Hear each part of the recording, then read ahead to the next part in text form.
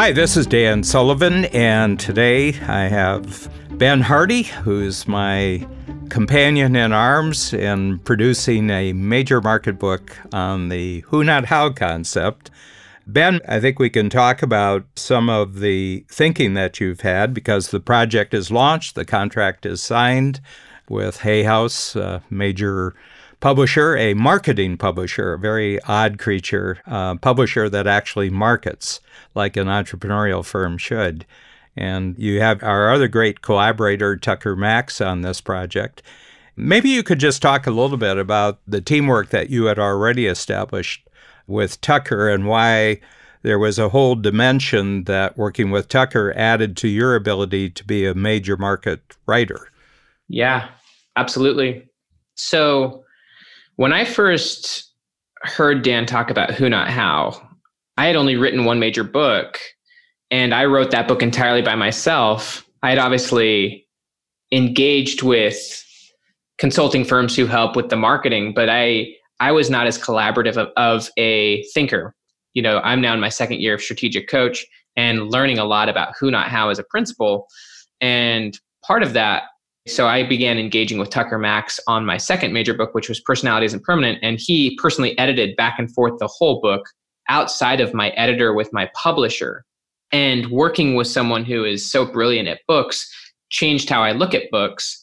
But I actually started working with Tucker after about 7 or 8 months of hashing through Personality Isn't Permanent by myself. Once I started working with Tucker, the book was done in 3 months. And it was way better than any of us expected. And so what's fun about, one of Dan's ideas is that every time you start a new project, you start from a new platform. And so the fun part about this book, Who Not How, is that I'm starting it from the get-go with Tucker helping me frame out the table of contents. We've actually already completed what I believe to be a really strong table of contents, which is the hardest part of creating a book. It's so fun. Mm-hmm. One of the things that Dan talks about is just when you use Who Not How, you get increased energy, excitement, and vision. And when you don't, you have a lot of dread time. And so I'm just having a lot more fun writing this book. The ideas are a lot of fun. And it's a lot of fun to go back and forth, even back and forth with you in these interviews, but also back and forth with Tucker in the actual execution of the project. It's easy. It reminds me of just kind of Joe Polish's concept of easy, lucrative, and fun. But it's easy when you're working with someone who's so good at what they do, and it makes the ideas a lot of fun. So that's kind of where I'm at right now, Dan. Yeah, one of the things, and we'll include your willingness to have a collaborator like this as part of this conversation, is what kind of mindset are you noticing that someone has where they're really open to collaboration? And by collaboration, I mean you just get to do what you love doing. That's our unique ability concept from Strategic Coach. And then there's other stuff which, to really put the emphasis on why you don't want to do this, we call it crappy stuff. So what is the crappy stuff that was always hard labor for you if you compare the first book that you wrote compared to what happened immediately when you had the collaboration with a great who? So Tucker is the great who on this project. So what was your total focus then? Obviously unique ability. And what was the unique ability that Tucker brought to the project? Because really it's unique ability with unique ability that we're talking about. You're not taking stuff you don't like and giving it to somebody else who doesn't like it either, but they don't have the same status as you, or you're paying them to do it. You're actually taking something that you're not really good at, so you can focus on just what you're great at, and you're finding someone else who's actually great at what you're not great at, and it's what they would love to do. Yeah. So what's the mindset? I guess that's one of the mindsets, but what was your willingness to do it? Just desperation and fatigue? No, I think a lot of it was ambition. Like, I wanted to do better work, and I saw that I was my own bottleneck in creating something as good as I wanted it to. It's that whole idea. There's a really good quote from a guy named Ira Glass. It's called The Gap. Have you ever heard of that? No. I'll send you a link sometime. You'll really like it. I know The Gap. Yeah. So this is a different gap. He talks about how for a creative person, the gap is when you're looking at your own work and you know that it's not as good as it could be, but that you have good taste. Like, you know that your work is trying to be good, but you know it's not where you want it to be yet. Mm-hmm.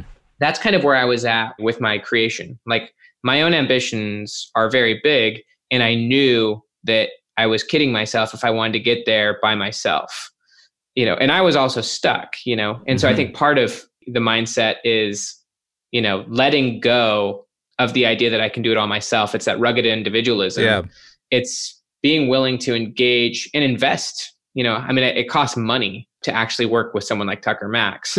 And so I think a lot of people are kind of cheap in their mindset, and it stops them from working with experts. And so I just decided I'm just going to hire someone who's brilliant, and I'm just going to actually do this at a level that's at the level of my ambition. And so that was part of it. And also just knowing that I didn't know what I was doing, just saying there is someone who's way better than this at me. I might as well work with them. Yeah.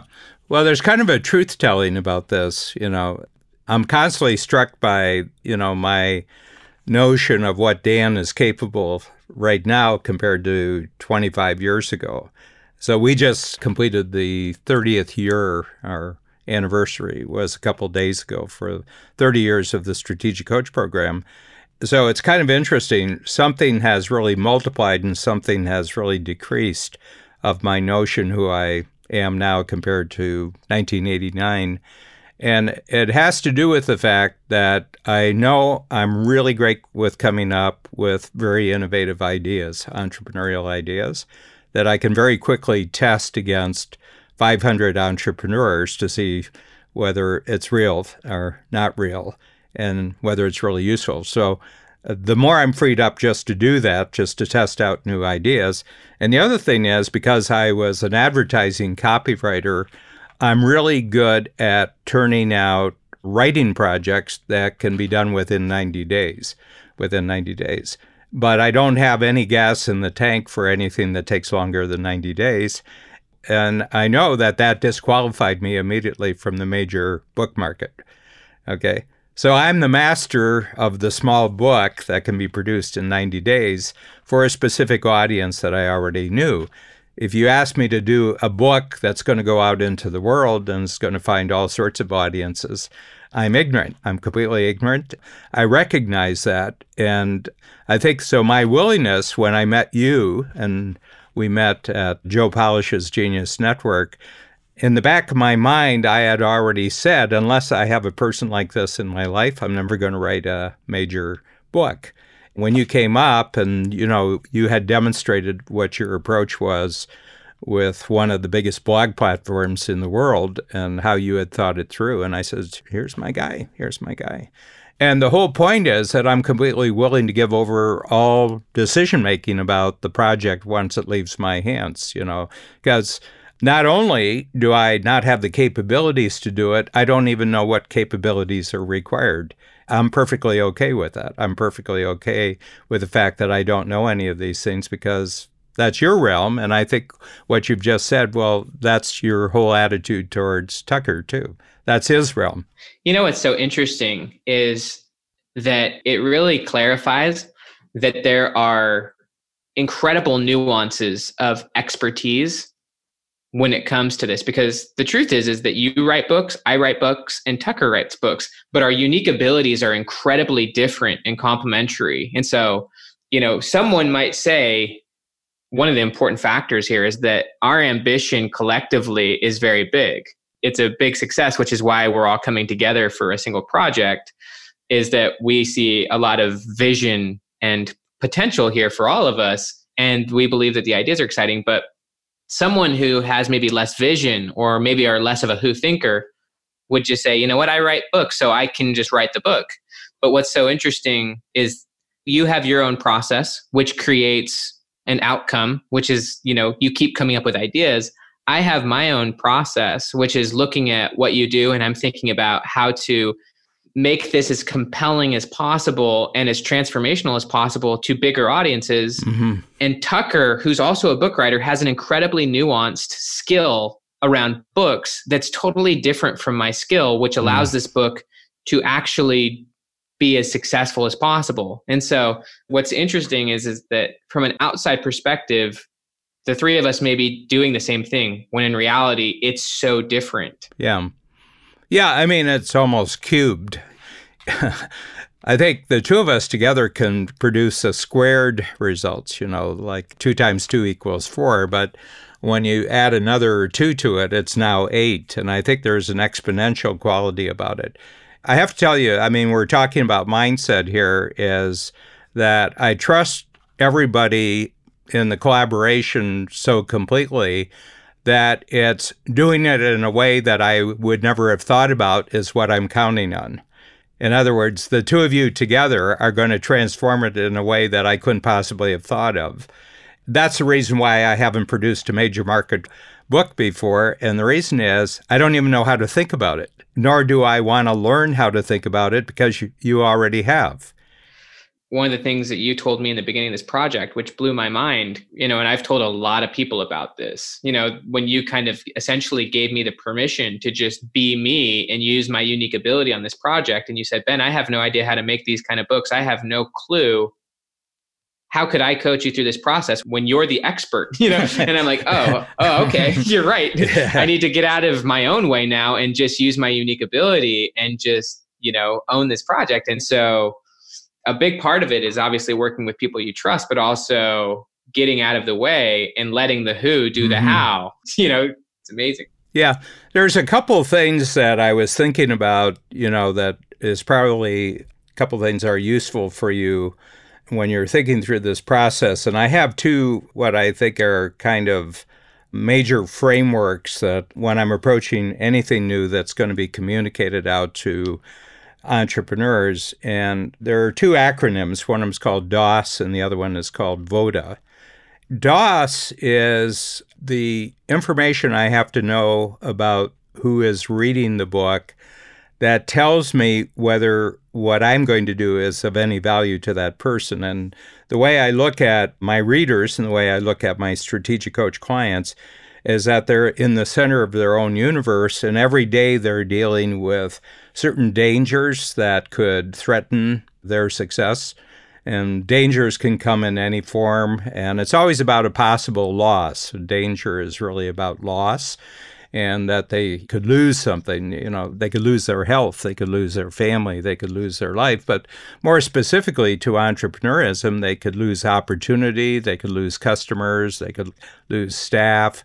They could lose market position because of sudden change in technology or new competition. The opportunities, so if danger is about losses, opportunity, so DO, opportunity is the possible gain of something. And anything you could be fearful about losing, you could also be excited about gaining, because it has value to you. Again, this is strictly from the other person's point of view. It has nothing to do with me. It's not about what product I have, what service I have, or what it is I'm going to create for them.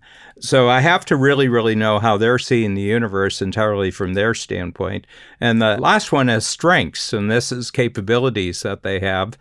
And everybody has the dream of sort of maximizing your capabilities. I'm this good, but I know I'm not really totally utilizing all my capabilities. So I can spend a long time when I meet someone where I just ask them about, 3 years from now, if you're looking at your future, what has to happen for you to feel happy with your progress? They being the expert. There's only one expert on someone else's happiness, and that's them. So I simply say, so what dangers do you have right now that have to be eliminated, opportunities that have to be captured, and strengths that have to be maximized over the next 3 years? And I let them talk. I've detached myself entirely from their conversation in the sense that it's not about me at all. It's strictly about them. But at the end of it, I can see where I have something that might be useful to that other person.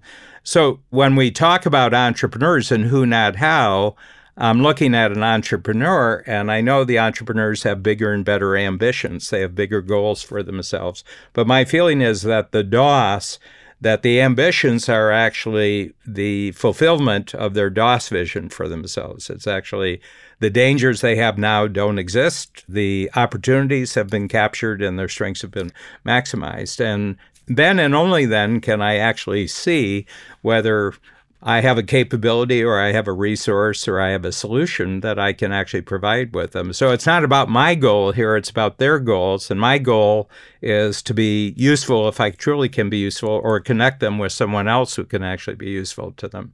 But my main mindset here is just usefulness. So I think that's very, very important about what we're talking about here with Who Not How. I've just been inside the minds of close to 7,000 or 8,000 entrepreneurs over the last 45 years, and I've learned how to look at every one of their internal visions with just this DOS, dangers, opportunities, strengths framework. Yeah, so why I asked this question, I was wondering, how do these mental frameworks that you use apply to Who Not How, is because there's a couple different angles to look at it, but your audience so well as far as the dangers, the opportunities, and the things that they're trying to accomplish. And because you know their vision, your job is to be the hero to them. Your job is to help them eliminate their dangers, increase their opportunities. But because you know what your audience wants, you can then build a team of who's to help you execute on helping them achieve that goal, right? Yeah. That's exactly it. So my who's are the people who can multiply my value in the lives of these individuals. And then I have all sorts of collaborations of people who can supply other things to them, because everybody's universe is 360 degrees. It's not just my particular thing that they think about. I was talking to a financial advisor who was one of my clients, and he says, they need insurance. And I said, I bet just about every person I know, when they celebrate New Year's, they say to themselves, what I just don't have enough in my life right now is I just haven't met enough insurance agents. I just got to get out there and meet more insurance agents. And I said, nobody, they're trying to get through their life without meeting you. I said, so you can't talk about what it is that you want to sell to them. You can't talk about what you want them to buy. You have to ask them about what it is that they're trying to accomplish in life, period. And the more that you can just, what I would say, suspend your own deal, suspend your own goals, and just enter into their world, then you can increase your usefulness. Just by listening with an open mind, you're being extraordinarily useful, because they'll feel the lack of agenda. People are very good at picking up on whether someone else has an agenda or not. But if you kind of tell them, for the next half hour, I don't have any agenda but to get clear about what it is that you're trying to accomplish in your life. Yeah. One of the things that I quickly noticed about you, Dan, like thinking, for example, your collaboration with Peter Diamandis or even Joe, is that you're interested in providing increased capability to your audience, which is entrepreneurs. And a lot of these capabilities, for example, the Peter capability that you're helping him develop, you don't actually get a financial return for that, right? Right. And so I think a part of the who mindset is abundance. You're very much focused on being useful and helpful to your audience, the people you want to be a hero to. And you're so interested in that you're very willing to send them and direct them to other resources that are outside of Strategic Coach to help them increase their entrepreneurial capability. So maybe you could talk a little bit about that abundance perspective. Yeah, well, the whole point is that in the case of Peter Diamandis, I just consider him probably the most plugged up entrepreneurial scout, entrepreneurial explorer in the world. I think that he probably talks to more people every week, month, and quarter about new breakthroughs in technology and how those technologies are connecting with each other than anyone else on the planet. I've been reading about technology for 45 years, and I simply haven't come across his equal in terms of sensing that something new is happening here, and then he finds out who the person is, and then he connects that person with other people. And I said, I would love to have that kind of technological insight and overlook in Strategic Coach, but I can't do it. It's not my field. So if I can just collaborate with Peter, and together we can create a forum each year, and we do it every January for 3 days in Beverly Hills, California, then I'll just work with Peter to kind of create what the structure looks like. Then my clients can sign up for it, those who choose that they're really fascinated with us, and they go out. And it's like I've created a whole new capability for a strategic coach that I couldn't do myself, and I couldn't pay someone to be inside my company and actually do that. It would have to be outside my company.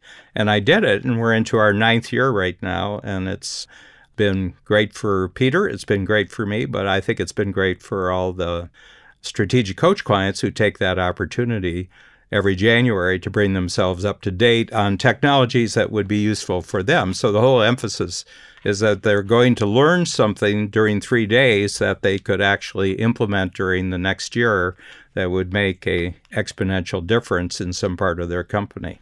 So that's really it. So I'm just combining my capability with his capability, because I have a capability of putting butts in seats. If I'm really interested in something, I bring a lot of other people along with me, but my whole understanding of technology has multiplied over the period of the collaboration. So I feel I'm a total winner, and the truth is we've had about probably 50 people, maybe 60 people from Peter's world who have signed up for a strategic coach. So there's a financial reward for us, and they take to the program extremely well, when they come in, because they already have technology kind of handled. Now they're coming for the kind of thinking that we do in Strategic Coach. And with Joe and I, with Genius Network, I recommend people to his program, and he recommends people to my program. We have this sort of like Abbott and Costello thing. He says, well, I always recommend that they go to Coach first because they'll get their act together and then they'll be more open to marketing. And I said, well, I always recommend that they go to Genius Network first because they'll learn marketing and they'll come into the program and they'll succeed much more quickly because they know marketing. But it's not even a handshake. It's a fist pump, in both cases. With Peter, I told him, I won't do it unless you do it for 25 years. And in a flash, he just changed. Okay, we're going to do it for 25 years. So I said, what else are you going to do for 25 years? So part of it, what this who, not how makes, is you have to have a long-term vision of where you're going. And you have to have a picture of a result that you personally, individually could not get that result without massive cooperation with other people, massive teamwork. So my vision is very, very big about where I'm going to be. I'm 75, and I have a big, big vision of age 100, where I'm going to be at age 100. And it's massively bigger than where we are right now at the 30-year mark of Coach. So why do you think that kind of connecting the idea of massive vision with 25 years, why is 25 years so key for you? Well, if anybody looks back 25 years who's listening to this and think about it, that who you thought you were going to be in the future, I bet your present state far exceeds where you thought you were going to be 25 years ago. So 25 years is an exponential planning period.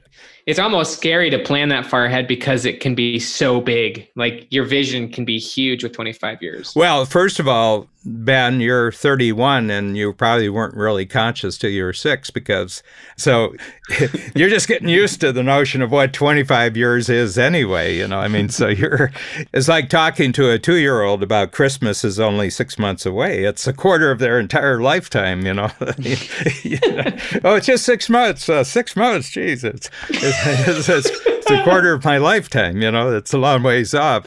But the thing about this is that thinking 25 years actually allows you to just focus on the present. Okay. And the reason is because if you know what you're committed to as a result 25 years from now, that means you can ignore about 90% of what's going to happen in the world around you. You're only looking for the things that are relevant to who you're going to be 25 years. And then if you can key it that you want to be a hero to a particular type of person right now, but that's also true 25 years from now. So as much of a hero as I am to entrepreneurs at age 75, I want to be an exponentially more useful hero when I'm age 100. So there's no slowing down in my growth in this area. Beautiful. So is there any other mindsets that you wanted to talk about? Yeah, well, I'd say VODA. VODA is really the key. And I've really given a lot of thought to this, that all people who achieve in exactly the same way. And this is what I've discovered. And, I just happen to have focused on primo achievers, entrepreneurs, compared to the general population, just happen to be much bigger achievers than most people. We all do it, and it's vision driven, that we have an unusual muscle in our brain where we can visualize who we're going to be in the future, okay? And we can do this with a real sense of transformation. In other words, it actually fits in with your two first books with, willpower doesn't work. Vision is not about willpower. Vision is actually having a very, very clear consciousness of who you are in the future, okay? And in order to do that, you have to know really what is it about you that really deserves to be in the future, because part of you deserves to be let off the bus right now. And that relates to your other book, The Personality. Oftentimes we think we're our personality, but our personality has simply been the scaffolding we had to create to get our building of life till this point. At a certain point, why don't we just take the scaffolding down, and build a bigger thing? So I have a very, very clear picture of what part of Dan is always true, and I'm just projecting that into the future. And what part of that is true about me is that I have certain capabilities that are extraordinarily useful to other people. And anything else is kind of extraneous, anything else about me. So my status is extraneous to me. I lead a comfortable life, but I don't really have any further goals than the ones that we've already achieved. There's a reputation, but I only want the reputation. I mean, the only improvement is that it's even better and more people know about it, and I can do that with projects like the ones I have with you and Tucker. So my whole point is I'm really simple. I'm really simple at this point. So I have a vision of myself in 2044. I'll be 100 years old. And then there are obstacles that I can immediately see. And this is where the who, not how comes in. Because, for example, I really do have to be a major media person to get where I want. I mean, my ideas really have to be big in the world. And I need other capabilities that are uniquely different from mine, but uniquely better than anything that I've ever experienced before in order to get there. So that's the who. You need unique abilities in that area. Yeah, I need unique abilities. Yeah. And the whole point is that I want the individuals that I collaborate to be every bit as good in their realm as I am in my realm. That's what I feel here. It's almost like Euclidean geometry at this point. I was a great fan of geometry when I learned geometry. And I said, these are basic building blocks. There's no fooling around with them. You either have the building block or you don't have the building. It's not emotional in that sense. It's that you got to tell the truth where your ability ends and where somebody else's ability starts. And you have to be really, really clear about the border between the two of you. And once you hand the project over the border, it's in their realm, it's under their control, it's under their creativity, it's not yours anymore. If you did a good job, what's really valuable about the project will grow as a result of how they transform the project. So that's the obstacles. I have obstacles, and they're all capability obstacles. I don't have any other obstacles except capability obstacles. And they're not that I'm deficient. I'm perfectly good in my realm, but I don't have to really think about that anymore. I'm good with who Dan is. I don't need a better brain. I just need a bigger mind. And what I mean by mind, I need to connect with a lot of other brains who have just as much a passion, just as much a vision, just as much, uniqueness about what they do as I do myself. And that's what I'm looking for right now. And that's the transformation. And the transformation is really in how far can you go beyond yourself and include other people's capabilities in your vision of the future. And then, the action. So vision, opposition, transformation, and action. And my belief is that that's how all achievement on the planet takes place. Anybody who achieves something, it's through vision, dealing truthfully with the obstacles, being willing to tell the truth about yourself and what's needed, and then that transforms the vision into other people's capabilities. Then it's a teamwork action that actually achieves it. So will you explain a little bit more the process of transformation to action? So basically the relationship and the collaboration, when you start getting who's involved, who have the capabilities that then can knock out your obstacles, how does that transform things? First of all, it's a really great question. And I think there's a magic there that if you're the one who has to learn the hows, you're actually just bringing the past into the future. That's gold. It's like somebody who's got all their possessions in garbage bags, and it's now taking up 5 shopping carts. Okay. And if you want to move to the next block, I tell you, it's like the invasion of Normandy. You've really got to think it through, getting your 5 shopping carts with your, and, this again relates to your willpower and personality thing. People have so much baggage tied up with their past identity that it's a miracle that they can get till next year. Well, one of the things you're helping me understand with this is that in order for you to achieve your 25-year vision and actually get through the obstacles, you're going to have to transform. Yeah. Dan in 25 years from now is going to have radically different vision and capabilities than he has now. Just like you mentioned 25 years ago, you couldn't have even imagined what you'd be thinking about creating and doing right now and collaborating with. And so the transformation is what is happening to all involved in getting through the obstacles. And it happens through action, right? Yeah. And the truth is, what I was really great at 25 years ago is far, far better today. But I've shed an enormous amount of other thoughts about, what I might do and everything. So, for example, I'm a trained artist, but I have computer artists now who can massively transform a simple scrawl on a piece of paper into a full drawing. And I've gotten to the point with my artists where I don't even do my own drawing anymore. I just talk them through. They can do it right on the screen with me talking to them.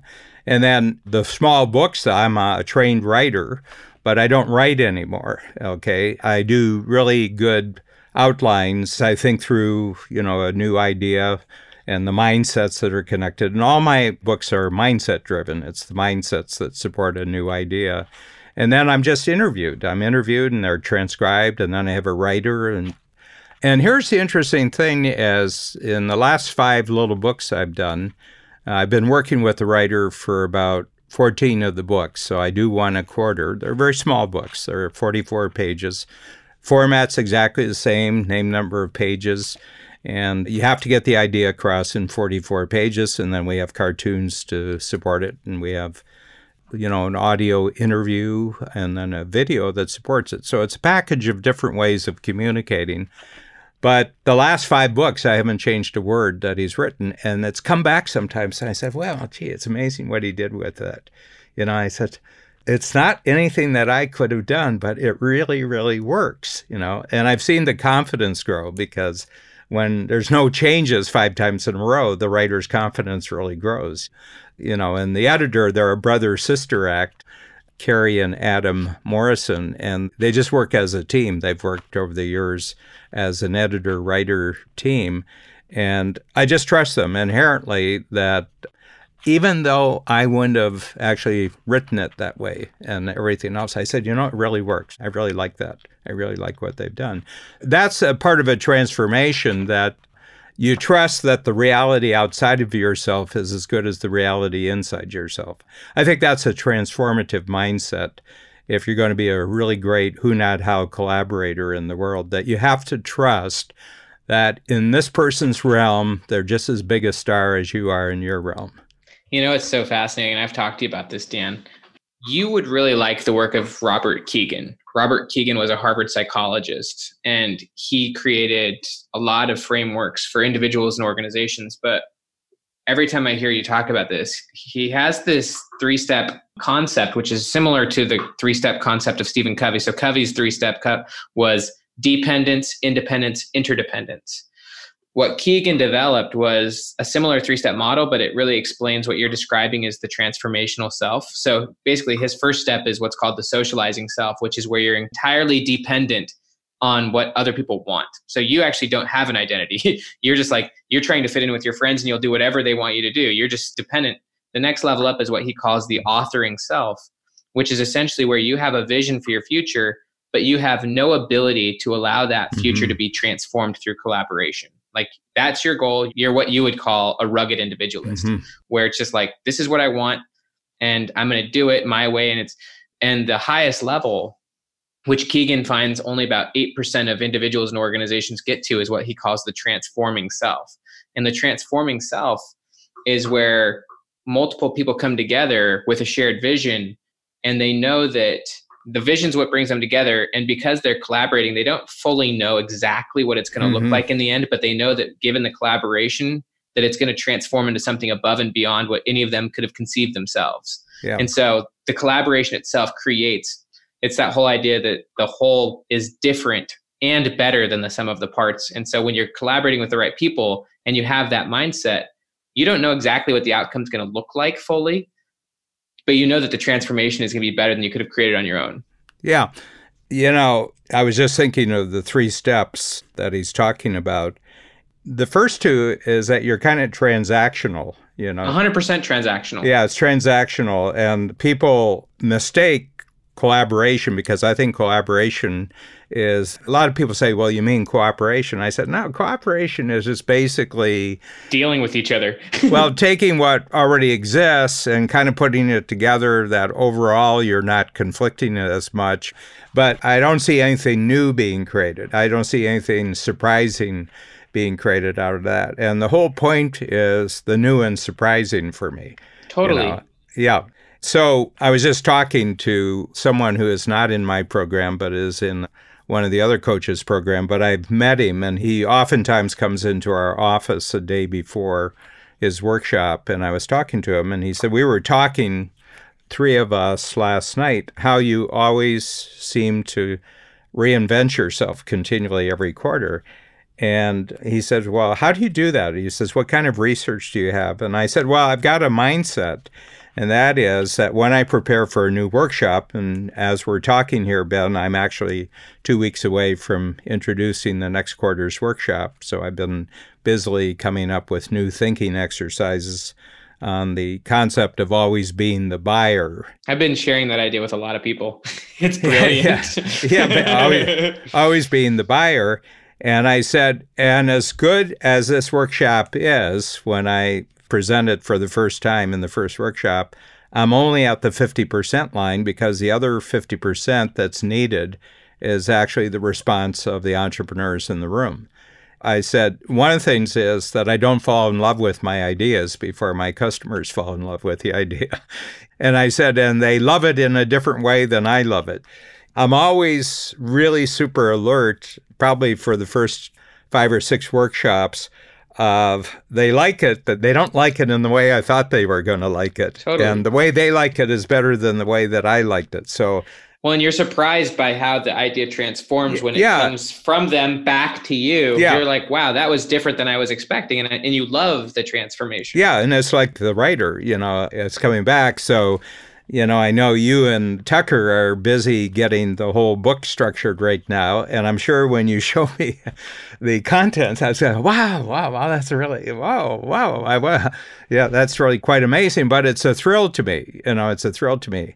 And I have to tell you, I think that one of the reasons that people age and die, so I'm 75, and I'm really noticing that, I was telling people, I said, if you want to compete, wait till you're competing with other 75-year-olds. I said, it's pretty easy pickings at 75. Most of the people your age are sitting in a wheelchair, like burned out. Yeah, well, I looked at the 1944 numbers, and 20% of people born in the States in 1944 are dead. Another 30% are acting as if they're dead. And, and another 25% are getting ready to die. And I said, there's lots of reasons for it, too numerous and too complicated to actually say anything about this. But I think one of the big reasons is that people stop being surprised. They stop being thrilled. And I think the constant possibility of being thrilled and surprised by something that you created coming back to you in another form keeps you very young. I think that what you just said actually is so much more profound than it actually, like think about that for a second. The older people get, the more routine. So one of the big concepts of personality is that it becomes increasingly stabilized over time, and the reason it becomes increasingly stabilized over time is because people's routines and identities kind of get locked in place, and they stop putting themselves in new situations. They stop being surprised. And what I love about what you're doing is you're actively putting yourself in a creative state where you don't know what's coming back to you. You're incredibly open to new ideas and new experiences. And the research actually shows that as people age, they become less and less open to new ideas, to being surprised, and they actively avoid surprise and new ideas. Yeah. So I've taken a look at that because I have some big longevity goals. But my feeling is that the body takes its cues from the mind. The body takes, from your brain. The body takes its cues from your imagination. I think it takes cues from your goals and from your imagination. And your goals are to live to 156. Yeah. And so that's shaping your identity, your physiology, your everything about you. Yeah.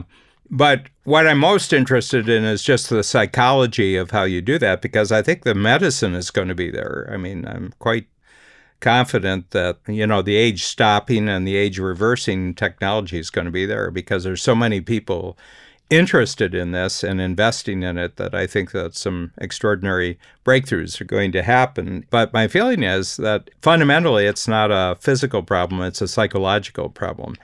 It's actually an emotional problem. And you may have the means to live a long time, but you don't have the emotions and psychology for it. And you don't have the vision for it. You don't have the mindset for it. So my feeling is that the one thing I know is going to keep me really young, and I feel actually quite a bit younger, and I look quite a bit younger. If you look at photos from 30 years ago when we started, I actually look quite a bit younger than I did 30 years ago. Certainly in far better physical shape than I was there. But one of the things that really strikes me about that is my one focus is now just usefulness. How can Dan be a more useful person? And I want that to be exponentially more useful.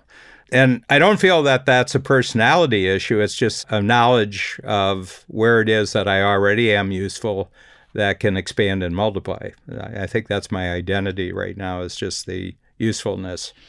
I think so. Well, there's a few things. I think that part of it is usefulness, and the other part of it is that you love to expand and transform. Yeah. And so the two go hand in hand, because the more useful you are, the more you can transform, and expand through the process of helping others and being useful. The byproduct of you being useful to exponentially more people is that you transform to that process. Yeah. No, I think so. And the thing is that you're more known to them and they're more known to you, as you go along. So it's not a lonely venture. It's just the opposite. It's actually a vast network, because if I, as a human being, am able to think this way, I think lots of other human beings are thinking this way. Well, I'm just going to tell you, I know that our time here is done, but that idea of surprise as a potential key to longevity, I'm just going to tell you, I'm planting it in your mind, even though it's an idea that is already yours. I actually think that that's a much bigger idea. Like, when I hear that, it's almost as powerful as when I first heard Who Not How. And I'm just like, I actually know that there's something very deep and powerful within that single idea. One last thought just for you is I just want to let you know, I sent you and Babs the current table of contents to Who Not How. Oh, look at it whenever you want. No rush. I just wanted you to see it. And speaking from a transformation perspective, when I first sent the table of contents to Tucker, I had no idea what his feedback was going to be and what it led it to become. And speaking of surprise, I just love what my perspective and vision of the book is becoming, because I sent it to a who then transformed my initial concept back to me. And it's becoming increasingly more useful and valuable. So anyways, thank you for this amazing call. It's been fun. Yeah, we covered a lot of interesting territory, but now that you've given me the feedback, I think it's the unwillingness to being surprised. I'm telling you, Dan, that's a big, important idea. Like, I'm going to spend some time thinking about it, but that you actively want to be surprised. One of the things I found with people who transform is that their expectations are shattered over and over again. And so, they put themselves in situations where their current paradigm is shattered, and they actually undervalue their current paradigm, knowing that their future paradigm is going to be different. Whereas most people, they overvalue their current perspective and they try to cling to it. And so what you're doing is you're actively shattering your own paradigm and being surprised over and over and over, and it transforms you and it makes you younger. Yeah. It's amazing. Thanks, Ben.